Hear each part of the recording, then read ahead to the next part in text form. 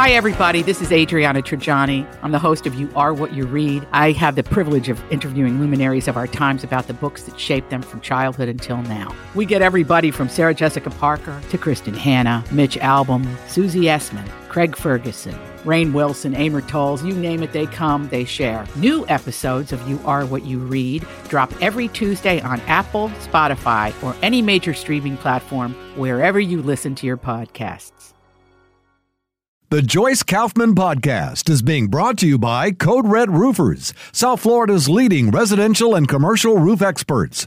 Code Red Roofers, roofers that respond. Call 844-4CODE-RED or visit CodeRedRoofers.com. I cannot even wrap my mind around this insane series of charges against, President Donald Trump.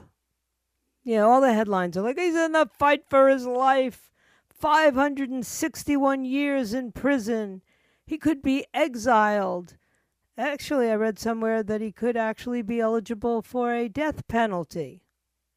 Now, does anybody on earth, anyone, even you lunatics who think that Donald Trump's the worst thing that ever happened to this country, do you not feel as though the American people are being told that our governing powers could care less what we think? Do I care what Andrew McCarthy has to say about whether or not he can win re-election? I really don't. Do I care what whether they're going to pardon him if they were to get the nomination that Vivek Ramaswamy has said? And I don't know. I think Ron DeSantis once said it. Now he's not saying it. And this one is not saying it. Won't answer the question. Blah, blah, blah. This isn't going to end up being about. It's just not going to be about what the powers that be want. This is going to be about the people. We either take back our power now or not. And if we decide that we want this candidate, we can get this candidate. And then if the American people decide that they want him to be the president, he'll be the president. That's what this republic is premised on. And so I don't want to have these stupid arguments anymore with people. I really don't. And I don't really care about all the naysayers. Of course they get hysterically happy when they see charges. They don't bother thinking about what this means to this country and what it means going forward for anyone who gets elected. Today it's Donald Trump. But if this is allowed to continue, it could be anybody next. So, look, I saw a headline today that I thought was fascinating. It said the Democratic I don't remember if it said Democratic donors or Democratic voters. But either way, I don't believe the article. How about that? I barely believe anything I read anymore, but I definitely don't believe many of the articles that I've been reading. And this one said that most it just said maybe most Democrats, I don't remember if it was donors or if it was voters, prefer Kamala over Joe. Really? I don't know anybody who likes Kamala Harris. I don't know any except the lunatics in California like my son-in-law. Nobody likes Kamala Harris. She's incoherent most of the time, and she's done nothing. She's accomplished absolutely nothing. Not just in her vice presidency, but in her senatorial or even her state attorney. Nothing. Attorney General of California. Nobody can point to anything magnificent, wonderful, or even particularly liberal that Kamala Harris is known for. So I don't believe that. I don't think Dems prefer Kamala over Joe. I think Dems prefer my cat over Joe. I think Dems prefer me over Joe Biden. And now we're hearing all of these. I don't know if I believe this, but it's certainly a nice, salacious rumor to run with. And it was in the Washington Post of all places. And it said that the former president, Barack Obama, who, by the way, has his own problems right now, was at a private lunch with President Biden earlier this summer And he told him he was particularly worried about Donald Trump's political strengths, including an intensely loyal following. And then this is the part that gets me. A Trump-friendly media. Even if you said a Trump-friendly conservative media ecosystem and a polarized country, I don't buy that. Of course, what it tells me, though, is that Barack Obama is scared that Trump is a much more formidable candidate than the Democrats give him credit for. And this was a lunch that happened in the summer at the White House when former President Obama promised current President Biden that he would do all he could do to help the president get reelected. Well, two things that tells me. One is that Michelle's not planning on running. So for all the people who go, oh, but if Michelle Obama runs, it's over. If he's made a commitment, not that he wouldn't lie either, but if he's made a commitment and gone to top Democrat donors and top Democrat politicians seeking to bolster Joe Biden's chances, then trust me, Michelle Obama's not in the running. And these two guys, apparently, who worked together in the White House for 8 years, have lunch, once or twice a year. Not that Donald Trump and Mike Pence will ever have lunch together again. But look, the bottom line is that Donald Trump has a significant lead right now over Ron DeSantis and all the other potential nominees. And that's scary. That has to scare Democrats because it's almost inexplicable to Democrats, right? They don't even want to be in the same city as Donald Trump. They don't want to be in the same country as Donald Trump. They want to exile Donald Trump. I mean, that was part of the rumors out there today. So they are praying every single day that he has no possible chance of getting the nomination. And really, since they can't seem to penetrate his support, they got to make sure he's in jail. They got to make sure he's, on death row. They just won't stop. And it breaks my heart because this is destructive. In a country as divided as we are right now, to pit an entire party against a single human being is unheard of. And it's unnecessary. Do you not trust the process, Democrats? Do you really not believe that the American people should be allowed to select their candidates and then select the winner of a race? Because that's what you're saying. You're saying that you cannot trust the Republican Party and that if they were to come up with a candidate who you can't stand, you will do anything within your power to stop him from being the candidate. That's so demeaning to those of us who believe this country is actually somewhat fair and that when we have a fair election, the people end up with the person they think will do the best job. Although you have a really tough time convincing me that that's how the 2020 election turned out. I don't believe that the majority of Americans, I don't believe 80 million Americans voted for Joe Biden. That's just me. I believe he got 80 million votes. I just don't know where they came from. Doesn't sound legitimate or possible to me. So, here we go. We got President Biden now getting the support of former President Obama, even though we all know that President Obama had said from the very start that Joe Biden was a disaster. He was a disaster as a vice president.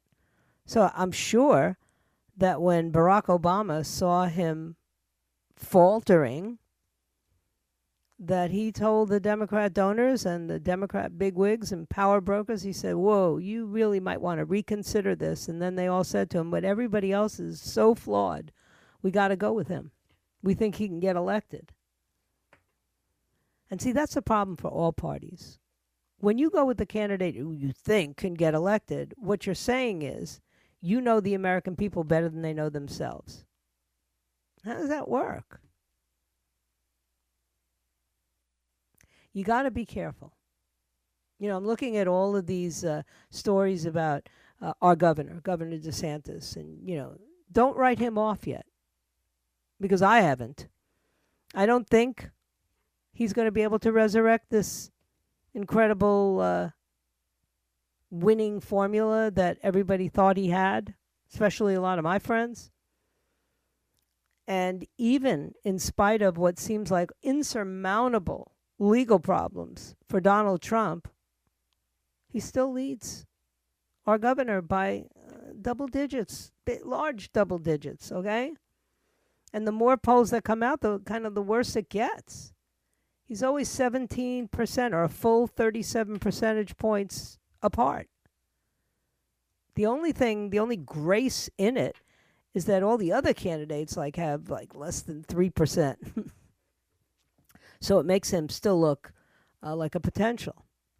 But this governor, who was once viewed as the most serious contender that could maybe put a damper on President Trump's hopes of getting the nomination and then defeating Joe Biden in a one-on-one race for the White House. You know, back in February, remember, DeSantis and Donald Trump were practically tied. People were saying, who would you rather see as the Republican nominee? And it was pretty much me for Trump, you for DeSantis across the board. And that was important. But it was before 2 indictments. And now there's 3 indictments. So how has it changed? We'll find out. According to the latest figures, only 1/6 of the voters in the state of Florida are going to support him in the primary. So he's not unpopular, but he's just not penetrating. And we'll see what happens. Among Trump's loyalist supporters, myself included, 92% would back him in a one-on-one race with DeSantis. That's unbelievable. And when you're presented with a series of words and phrases and asked to decide which candidate they most associated that phrase with, Donald Trump beats Governor DeSantis in every area. Strong leader, get things done, able to beat Joe Biden, and fun. Now, on the contrary, DeSantis was found to be more likable and more moral. Guess what? Those numbers are diminishing too. He may be a little more likable, but I don't know if he's any more moral. I really don't. So that's what's going on. And now that I've talked about it, I need to move on. Because, you know, the indictments are now just fodder for various members of the media. I can tell you this, the American public, pretty unconcerned. I was out and about in the city of Dry Ridge today, out here in Kentucky, early this morning. Did a little banking business and went to an attorney's office, and people don't even know what's going on. Or if they know, and I'm not talking about dumb people, I'm talking about bankers and lawyers, okay? They are pretty astute, probably have some political leanings one way or the other, and have those conversations with them. But they were not, nobody was sitting around going, oh my gosh, the former president has been indicted multiple times, and it's like he could get 500 years. No, they were actually talking about the blood moon last night, which I don't know if any of you got to see, but man, was that awesome. And from where I was looking at it, in this beautiful crystal blue clear sky, it was kind of not just impressive, but kind of spooky. Because, of course, there's reference to blood moons in my favorite book, which now they want to take out of just about every school, the Bible. But unbelievable how beautiful that was. And I'm here to tell you, more people were thinking about the blood moon, at least in Dry Ridge, Kentucky, than were thinking about the indictments against President Donald Trump. And if you want to know who's the preferred candidate in the state of Kentucky, by far, It's President Donald Trump. All right, which is probably one of the reasons I'm always so happy here. I've got to remind you to download our app, the 850 WFTL app, so you can participate in contests and you can hear all the podcasts, my No Restraint podcasts, and Stephen Diener's UAP, and all the other cool stuff that we have on our app and on our website. So if you don't have the app, just go to 850WFTL.com. Let me take a quick break, and I'll be right back. All these crazy alien stories can't be true, can they? Hey, it's Stephen Diener, host of the Unidentified Alien Podcast. And whether you're new to the conversation or have been looking into it for years, you need to check out the fastest growing alien show out there, the Unidentified Alien Podcast, or UAP for short. There's a crazy amount of alien encounter stories out there from all over the world. And the beauty of it is that I bring them all to you and let you decide what you believe. Download and subscribe to UAP on any of the major podcasting platforms. And you can also find it on UAPpodcast.com. So I was reading an article out of the Boston Globe by one of my favorite columnists, Jeff Jacoby, and it was pretty interesting because he was talking about a notice or I guess a press release, a public letter that was released by the NAACP let's see, I'm trying to remember if it was at the National Convention. It was actually released a day before the National Convention by the president of the NAACP chapter in Oakland, California. And it happened to be a letter by not just Cynthia Adams, that's who the president is. I think at one point, wasn't it the Dolans, the chick who thought she was black, but she wasn't? But now it's Cynthia Adams, and she writes this letter, which is also signed by Bishop Bob Jackson of Acts Full Gospel Church, which is the biggest church in all of Oakland, California. And in it, they are imploring public officials to declare a state of emergency because of the exploding level of crime that's just devastating Oakland. Now, for those of you who don't really know Northern California, as well as unfortunately I do, since I have my daughter, son-in-law, and my 2 grandsons living in San Francisco, I've always said, and I tell you this all the time, that my BLM sign-carrying kids in San Francisco live in San Francisco in an area called Sunset. And I find San Francisco the most segregated city that I visit on a regular basis. I'm sure there are more segregated cities in the country, but as far as the ones I visit, LA, Detroit, New York, Williamstown, Louisville, Atlanta, the cities that I go to, by far San Francisco is the whitest city I've ever been in. And then there's Oakland, right, which is sort of adjacent to San Francisco. It's across this bridge. And it is a very segregated city as well, predominantly black. And all of a sudden, the crime levels there are insane. And since the majority of people living there are minority people, they're the most affected. So the bishop and the NAACP chapter president in Oakland said that Oakland residents are sick and tired of our intolerable public safety crisis that overwhelmingly impacts minority communities. Murders, shootings, violent armed robberies, home invasions, car break-ins, sideshows, I don't know what sideshows are, but I can imagine, and highway shootouts have become a pervasive fixture of life in Oakland. So violent attacks and serious property crimes in the 8th most populated city in California is a serious, serious problem. The Oakland Police Department, I used to know somebody who worked in the Oakland Police Department prior to their retirement. She was a female. She said there have been 15% more violent crimes than in the same period last year. Property crime is up by 28%. In 2022, the aggregate crime rate in Oakland was 175% higher than the national average. And violent crimes occurred at a rate of 233% above the national average. That, in turn, followed the previous year's explosion in homicides, shootings, assaults, and carjackings. Crime is out of control in the city of Oakland. Can we agree on that? Because the police chief, or the guy who was police chief prior, said in June of 2021, it's out of control. And they voted that month, okay, the city councilors that month voted to defund the police. Literally diverted nearly $18 million from the budget of the police department and cut 50 police officers from the force. So how's that working out for them? Well, 2 years later, there's chaos, mayhem, murder. And even the local NAACP president and the city's biggest black pastor are pleading with the city officials. Just open your eyes and look around.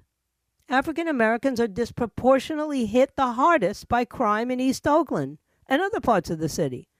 They're under no illusions about where the blame lies. It isn't systemic racism. It isn't white privilege. It isn't out-of-control cops that have made Oakland so unsafe. It's the political assault on common issue policing. It's replacing the tried and true law enforcement practices with some kind of crazy ideology from even liberals like Michael Dukakis say don't make any sense. This has failed leadership, including the movement to defund the police, including the DA's unwillingness to charge and prosecute people who murder other people or who commit life-threatening serious crimes. And this proliferation of anti-police rhetoric, it's like, if you're a criminal in Oakland Park, life has never been better. And that's what the NAACP letter declares. If there are no consequences for committing crime in Oakland, then they'll just keep committing crimes in Oakland.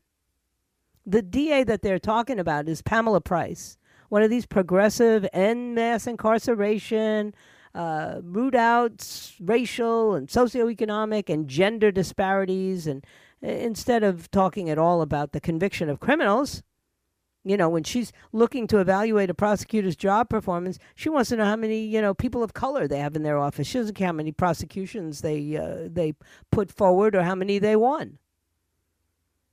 She had thought, she said peevishly, that she could expect more from Bishop Bob Jackson and the Oakland chapter of the NAACP. So in other words, what she wanted was for them to co-sign the destruction of a city, which is disproportionately affecting the very community that those two, the bishop and the NAACP chapter president, that's who they represent. It's the people who live there, not the politicians. They know what the president of this chapter knows, and what the bishop knows, is that the politicians making decisions are completely detached from what's actually happening on the streets. But so far so good. They haven't done to them what they did to Larry Elder when they called him the black face of white supremacy. They haven't done that yet. But it's coming. Each year, tens of thousands of Oakland residents are victimized in a criminal attack. Preventing shoplifting or carjackings or armed robberies or homicides, that's not a conservative or a liberal policy or goal. It's why governments exist in the first place.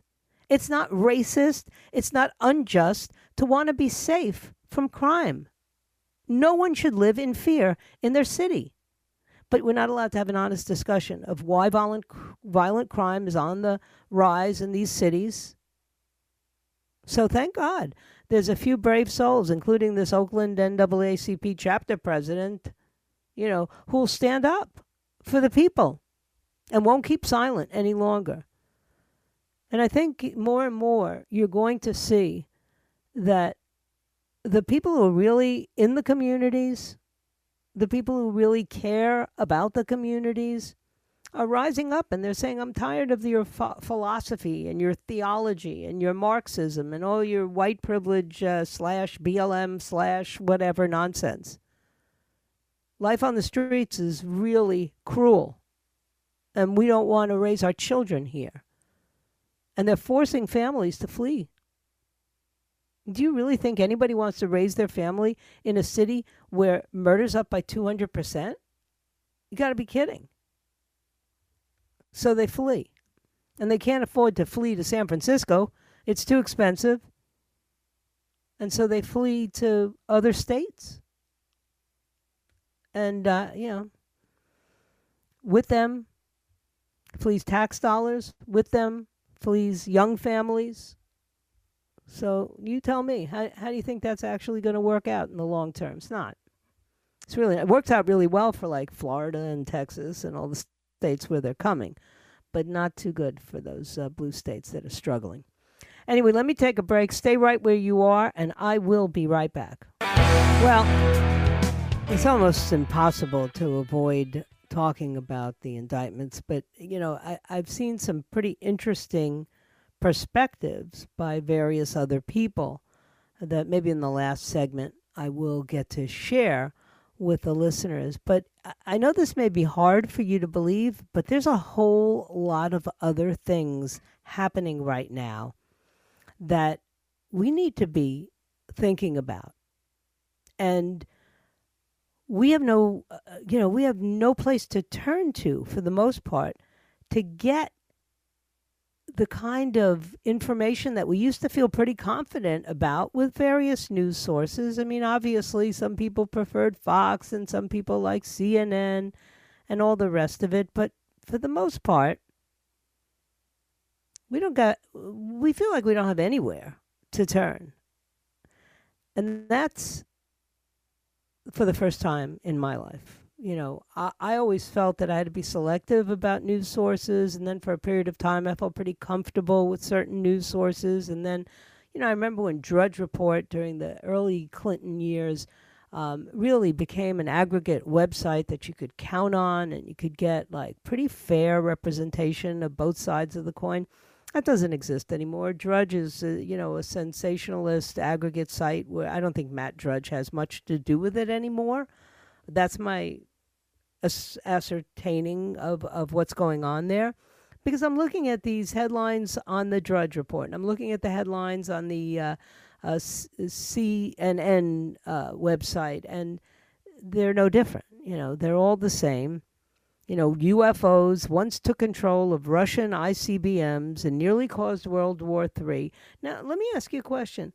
If that actually is a true story, wouldn't you think that we would have heard this story somewhat more frequently? I mean, this is coming out of the Jerusalem Post, and I think the story I was reading it yesterday, that Russian fighter jets once took a shot at what they thought were extraterrestrial life forms after a pair of UFOs nearly caused World War II to break out.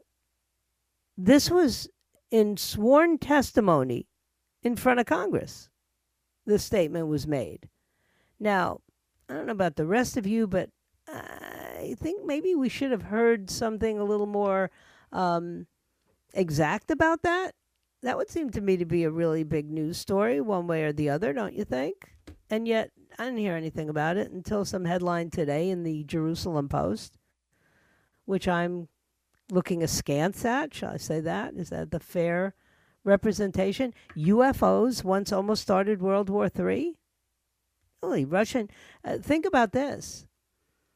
There was a period of time when the Russians were actually carrying out the largest UFO investigation ever in history. It was like 10 years long, and everybody in the Russian military was involved, and there were all these colonels and military officials who said there had been no less than 45 different incidents where Russian fighter jets had clashed with UFOs.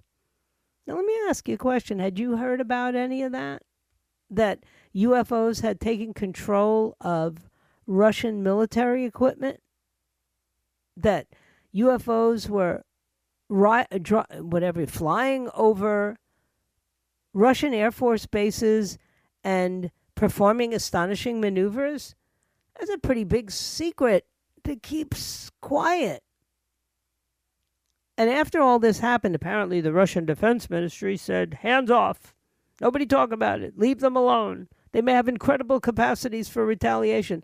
So they actually came to the conclusion that these were, in fact, extraterrestrial events. Now, that's scary enough, right?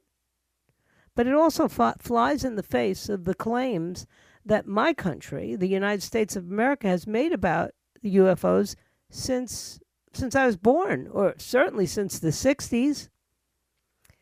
As a matter of fact, since 1969, our military their position has been that UFOs pose no threat to national security and are not even worthy of studying.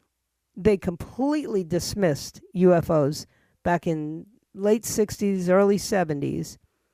Now, that doesn't line up with documents and testimony that UFOs almost caused World War II because Russian military had their weapon systems hijacked. So, the paper trail starts to begin to be looked at now. Why now? Well, we have some major investigations going on now with the leading two candidates for an upcoming presidential election. I mean, obviously, Donald Trump's got all these indictments. That's serious. And obviously, Joe Biden's son, Hunter Biden, has got the president of the United States implicated in all kinds of potential bribery and treasonous activities. And all of a sudden, the UFOs, we have to take them seriously. Now, I'm not casting any, aspersions against people who think that UFOs not only exist, but they're very dangerous and we have to do something about them. I can't say I believe they exist, but I believe there's some unbelievable evidence that's being withheld from the American people that we cannot explain certain things that have happened and that pilots have reported and citizens have reported. I tell you all the time. I had my own UFO sighting, and nobody was able to give me a substantial reason for why I saw what I saw in the sky when I was driving a motorcycle across the 7-mile bridge in the Keys. Now, they tried. They told me something about weather balloons, and they told me something about Cuban radio signals. I don't know. They had a whole bunch of nonsense. None of it made sense, and none of it explained what I saw. And I wasn't alone. So the other person I was with, the late Rick Siderman, he saw it too. And nobody wanted to give us any real information. But now all of a sudden, UFOs, UAPs, everybody's talking about it.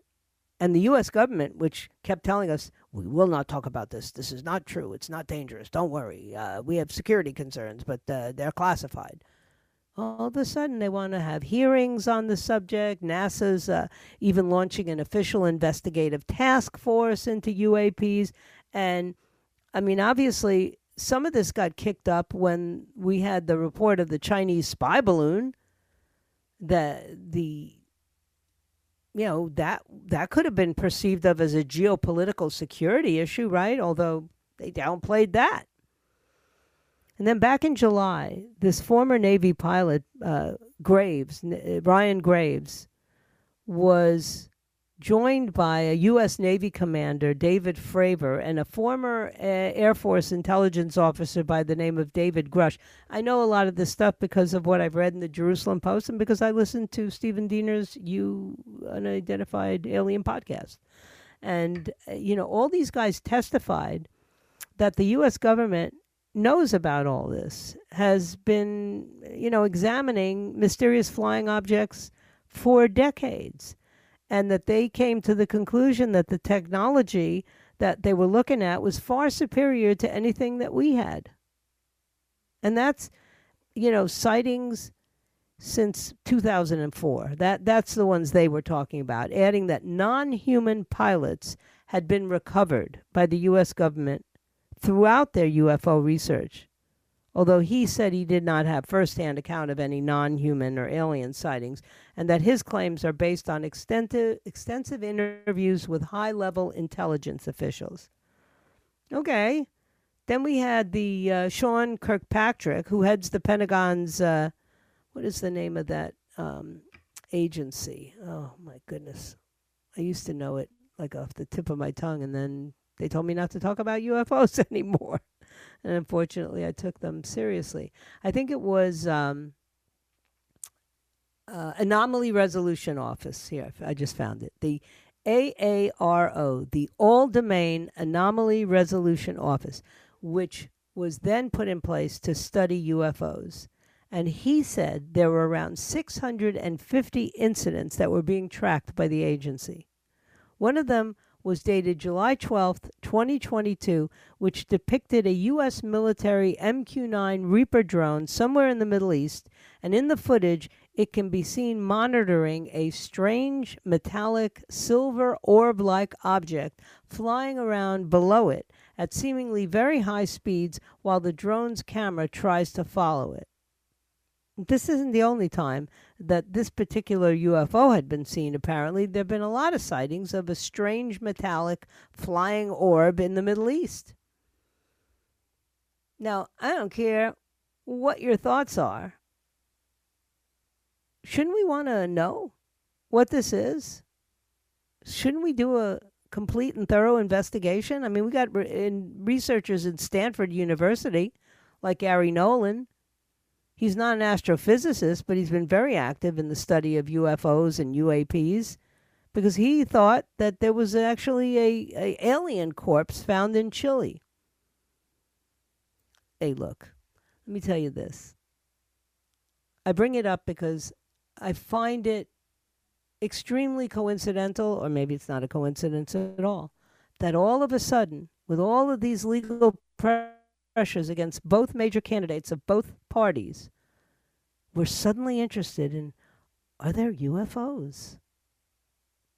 And at this point in time, we can't trust a government that doesn't trust us to even pick our own candidates. So what are all the secrets about? And what are all of these sort of presumptuous ideas about? I'll tell you what they're about. They're about keeping you looking at the shiny thing.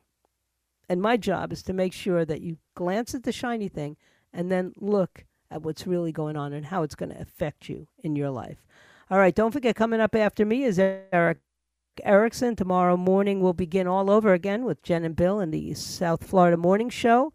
And, of course, followed by Brian Kilmeade and Dan Bongino, and then me at 3 o'clock. So you stay right where you are because I have one more segment left. I'll be right back. So I have to tell you that, sitting here in Williamstown, Kentucky, where it's extraordinarily beautiful and extraordinarily peaceful, the world looks very different. And that's amazing because this is a very big country. And in all these different parts of this very big country, people live very different lives, which is why this republic is such a brilliant concept, right? What flies in the state of Florida or the state of California or the state of Michigan wouldn't fly here. So people here live lives according to their beliefs and according to the laws that are established by their legislators. I mean, obviously, we all have to obey federal laws, but it's just such an amazing thing to me that this country is so diverse. That's all they ever talk about on the left, right? Oh, we need things to be more diverse. This is the most diverse country probably on the planet. I mean, if you go to Japan, everybody's Japanese, If you go to many countries, there's a uniformity.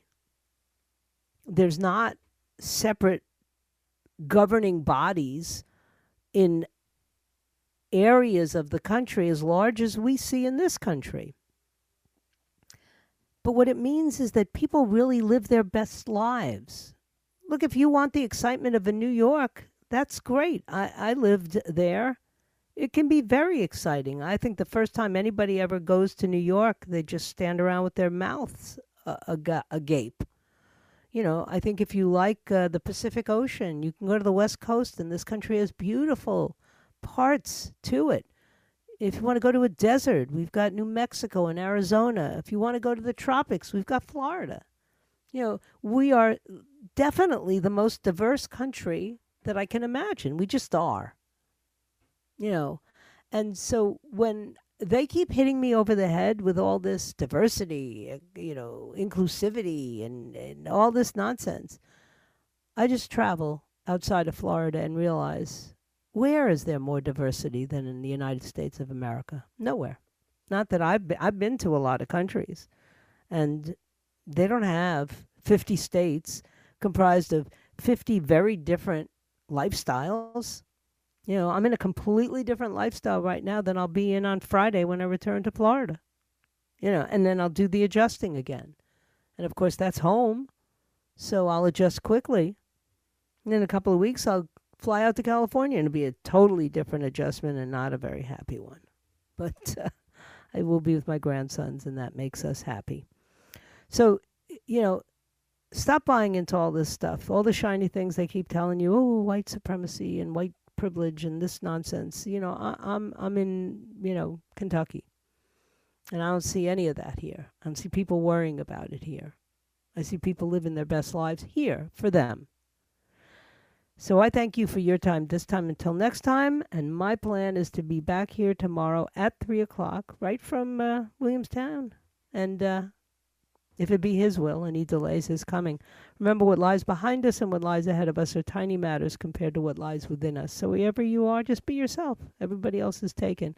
And then may God bless you, and may God bless this very diverse and very wonderful United States of America. See you all tomorrow at 3 o'clock. The Joyce Kaufman Podcast has been brought to you by Code Red Roofers, South Florida's leading residential and commercial roof experts. Code Red Roofers, roofers that respond. Call 844-4-CODE-RED or visit CodeRedRoofers.com.